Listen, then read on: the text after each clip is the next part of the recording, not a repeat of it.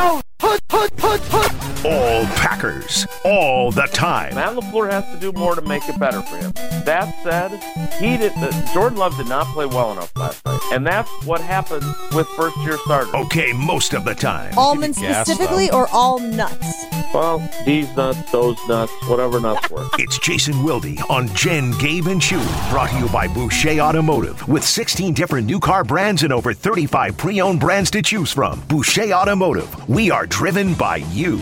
Also sponsored by Century Foods. Win 2 tickets to see Green Bay host Kansas City on Sunday, December 3rd. Compliments of Century Foods. Find the weekly code on Century's Facebook or Instagram and enter to win. We'll take a break from celebrating the Giannis extension news here on Jen, Gabe, and Chewy to get into some green and gold with Jason Wilde. Good morning, Jason. How are you today? Green and growing is the correct answer. You're with me, Jason. Yeah, you're with everybody. Love it. There's one person holding on. Then it's not everybody. Don't speak in absolutes. I want to be clear. It was during my era of covering the Bucks when Ray Allen used to always tease me, Packers season must be over. Wilde's here to finally cover us. I did enjoy Light It Up, Tim Thomas. Light it up, green and growing. Green and growing, which also applies to the Green Bay Packers this season. Oh, hopefully growing at a quick rate. Let's talk about yesterday and Matt LaFleur's comments. I want to hear the comments before we ask you about them. Go ahead, Joshy. He's done enough for me to show me that it's all right there. And we just got to try to get, and it's not just him, it's getting the other 10, everybody on the same page. It all works in unison. And so the better everybody is around him, the better he's going to look. And our confidence in him is not wavering one bit. That Matt LaFleur yesterday after the 2-point loss on Sunday. Jason, are you buying that? Do you think he's being truthful? Do you think internally there are some questions about Jordan Love's ability to get the deed done? I thought, first of all, brilliant question by whoever asked that. I mean, what a great answer to solicit by that experienced, savvy, long-winded question. Well-dressed reporter. I'll tell you what, I had some kicks you would have really liked yesterday. And I had my Oregon hoodie on, which I usually dress up only for important occasions like Steinhoffel's grand openings with. So I was looking good. But he's on a roll. I thought that answer was outstanding, and not because of the question. But I think the crucial part of that is it's all right there, right? Because I thought this was a really smart answer, because that does not tie him in to this guy is going to be good or this guy's going to be great or anything like that. What it says is we believe the talent is there. But you guys know this as well as anybody. Jen, you've covered your share of college football players that were extremely talented. Chewy, you played with all kinds of talented guys that it wasn't enough. I thought he left himself the perfect amount of wiggle room if it doesn't come together over the course of the next, 18 months or whatever it's going to be over the remainder of this season and next season. I really thought it was a truthful answer that also acknowledged the possibility that while we see the talent, we being the Packers, we see the talent, that doesn't mean that it's going to add up to this guy being the guy for the next decade. Jason, is there really not a big gap between all these receivers? I mean, Dobbs, what do you have, 2 catches? Watson, 3. Where's the 8 catches or the 9 catches for 100?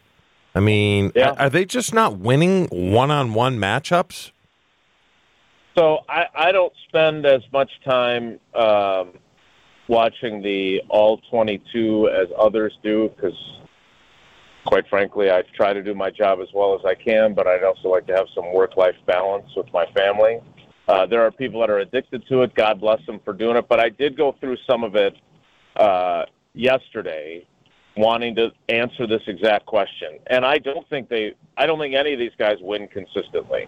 Like, you remember guys that, There were what's the old? They're like 7-Eleven. They're always open. Yeah. Like you had guys that were like that, and you had guys like when Free was at the peak of his powers, or Robert Brooks. Mm-hmm.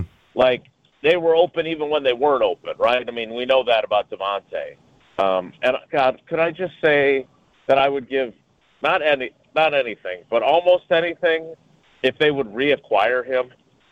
And by the way, it would make Jordan Love, suddenly we'd have a much better feeling about Jordan Love. I'm convinced of that. But the reality is that they don't win consistently.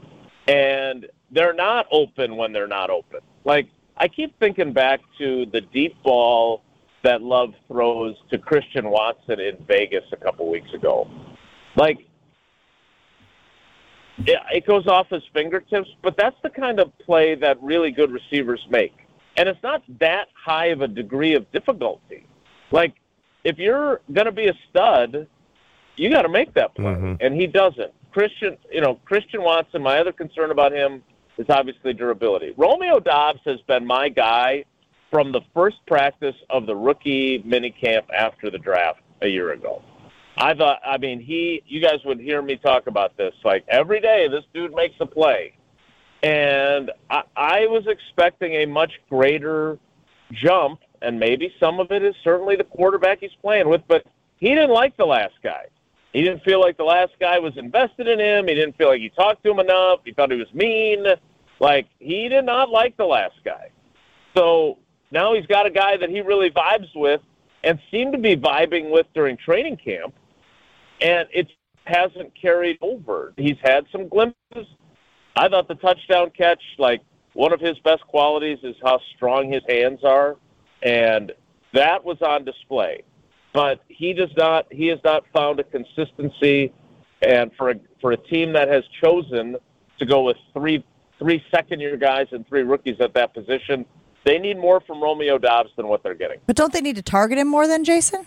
I mean, I'm looking here at his game log. But he's got to get open to be targeted, right? Like, he's got to – if he's not – I am certain that he is a initial read more frequently than other guys in this offense. And if he's not getting targets, that's not just Jordan Love passing him up, because I would argue that if there's a guy that Jordan Love has trust with, it's probably Romeo Doubs at the top of the list. The other guy that I think they need to get more involved and not just throwing the ball himself is Dontavion Wicks.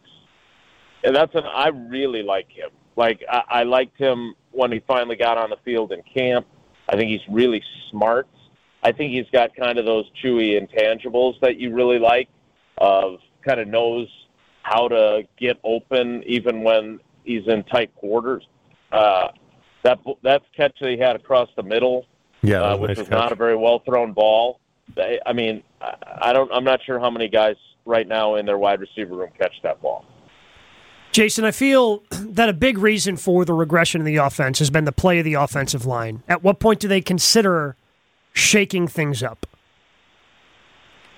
Yeah, look, I don't claim to be the connoisseur of offensive line play. We always enjoy when Tausch and Brian Balaga get into the weeds on tackle talk.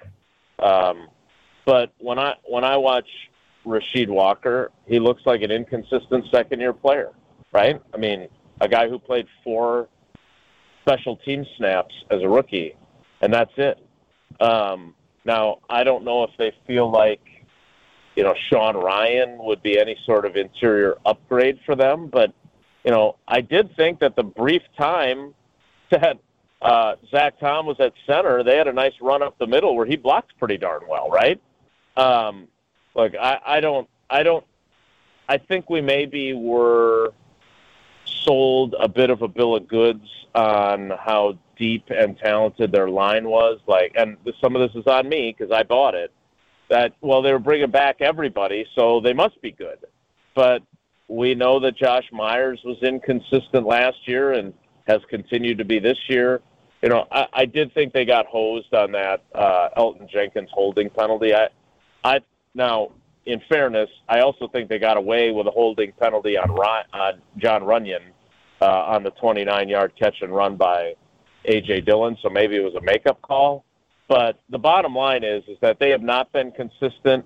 The whole idea behind bringing, a guy with a old man knee was that David Bakhtiari was going to, you knew he was going to stay in front of his guy all the time without having to grab the guy's face mask. And they haven't had that at left tackle, even if they like grading on a scale what they've gotten from Rasheed Walker. So, look, I'm a Yash believer. I apparently am in the minority, and I definitely don't work for the Packers because I still the most shocking moment for me this season was when I asked Adam Stenovich about Yash, and he basically trashed him publicly for not rising to the competitive occasion in training camp. And that's fine if he, sulked or felt sorry for himself then. But I would argue that he deserves an opportunity because the guy's been a pretty darn good tackle in games for you in the past. Vikings come back to beat the 49ers last night, so that's not great. I thought maybe that they would at least be coming off of a loss at the game coming up this weekend. If you had to decide between the coaches and the players, Jason, who are you giving more of the blame to, or who's more responsible for the team's recent struggles? The coaching staff or the players who are not executing? The general manager. Look, I guess the answer is the players if you give me a choice, but I don't blame them for not executing. Like, my argument is that, and again, it's 6 games in. If we're having the same conversation 13 games in, then I'm going to shift the blame to the coaches. But I really believe that Matt LaFleur is struggling to figure out exactly what to do with their inexperience to give them the best I mean, that's what coaches' jobs are, right? Whether they're coaching 7th grade girls basketball or the National Football League, it's to put your players in the best position to succeed. And I don't think Matt LaFleur knows what that looks like. I think he's probably oversimplified things to the point where they're not getting anything done in the first half, and then they're having to kind of throw caution to the wind a little bit in the second half because they're losing. And he gets more aggressive, and guys are executing. But, there's another example on Sunday where they've got another makeable third down, just like they did the previous game against the Raiders when Luke Musgrave ran the wrong route on 3rd and 3, and they would have picked it up and kept going and maybe get points. They had another one of those in the first half last week or Sunday. And those are the kinds of things that veteran players don't generally screw up, but young players do. And so Matt LaFleur, I think he's afraid to do too much motion and have these guys get confused or not line up correctly and all these things. And I really think that's still, he does deserve blame for that. Don't get me wrong. But I think it's that they've chosen to do what they've done offensively that has made the job of the coaches that much harder to figure out how to best put these guys in position to succeed. Jason, we appreciate you hanging out with us. Have a great show. We'll talk to you again soon. All right, everybody, take care. Be good. He's Jason Wilde. You can hear him on Wilde and Tausch right after Jen, Gabe, and Chewy right here on ESPN Milwaukee. Okay, we're going to take a break. We're going to put it up on the poll as well when we were asking about the Bucks being the best-run sports organization in Wisconsin on the heels of Giannis signing the extension. Because for a very long time, I think the Green Bay Packers had that title. I think the Green Bay Packers were considered the best-run organization in Wisconsin because there was a lot of success, a lot of seasons of winning football. And maybe now, with the silos and the way things are structured, it doesn't feel that way. Certainly, you got a losing team, and that's going to contribute to the thoughts. But let us know, who is the best-run sports organization in Wisconsin right now between the Packers, the Brewers, and the Bucks? Gabe? Palermo's is Wisconsin's hometown pizza. They've been making great-tasting frozen pizza, including Palermo's, Connie's, Urban Pie, Screamin' Sicilian, and from the hit Netflix series Stranger Things, Surfer Boy Pizza. They've been doing that locally for over 55 years. Easy to see why. There's so many different brands of pizza. Whatever your taste is, they're going to have a pizza for you. And with us in the heart of the sports season, whether you're kicking back, watching some playoff baseball or the basketball regular season that's starting up, or you just want to throw a pizza in the oven during a football weekend, Palermo's has a pizza for you. So make sure you find your favorite Palermo's pizza in the freezer section at your local grocery store. Palermo's, it's Wisconsin's hometown pizza.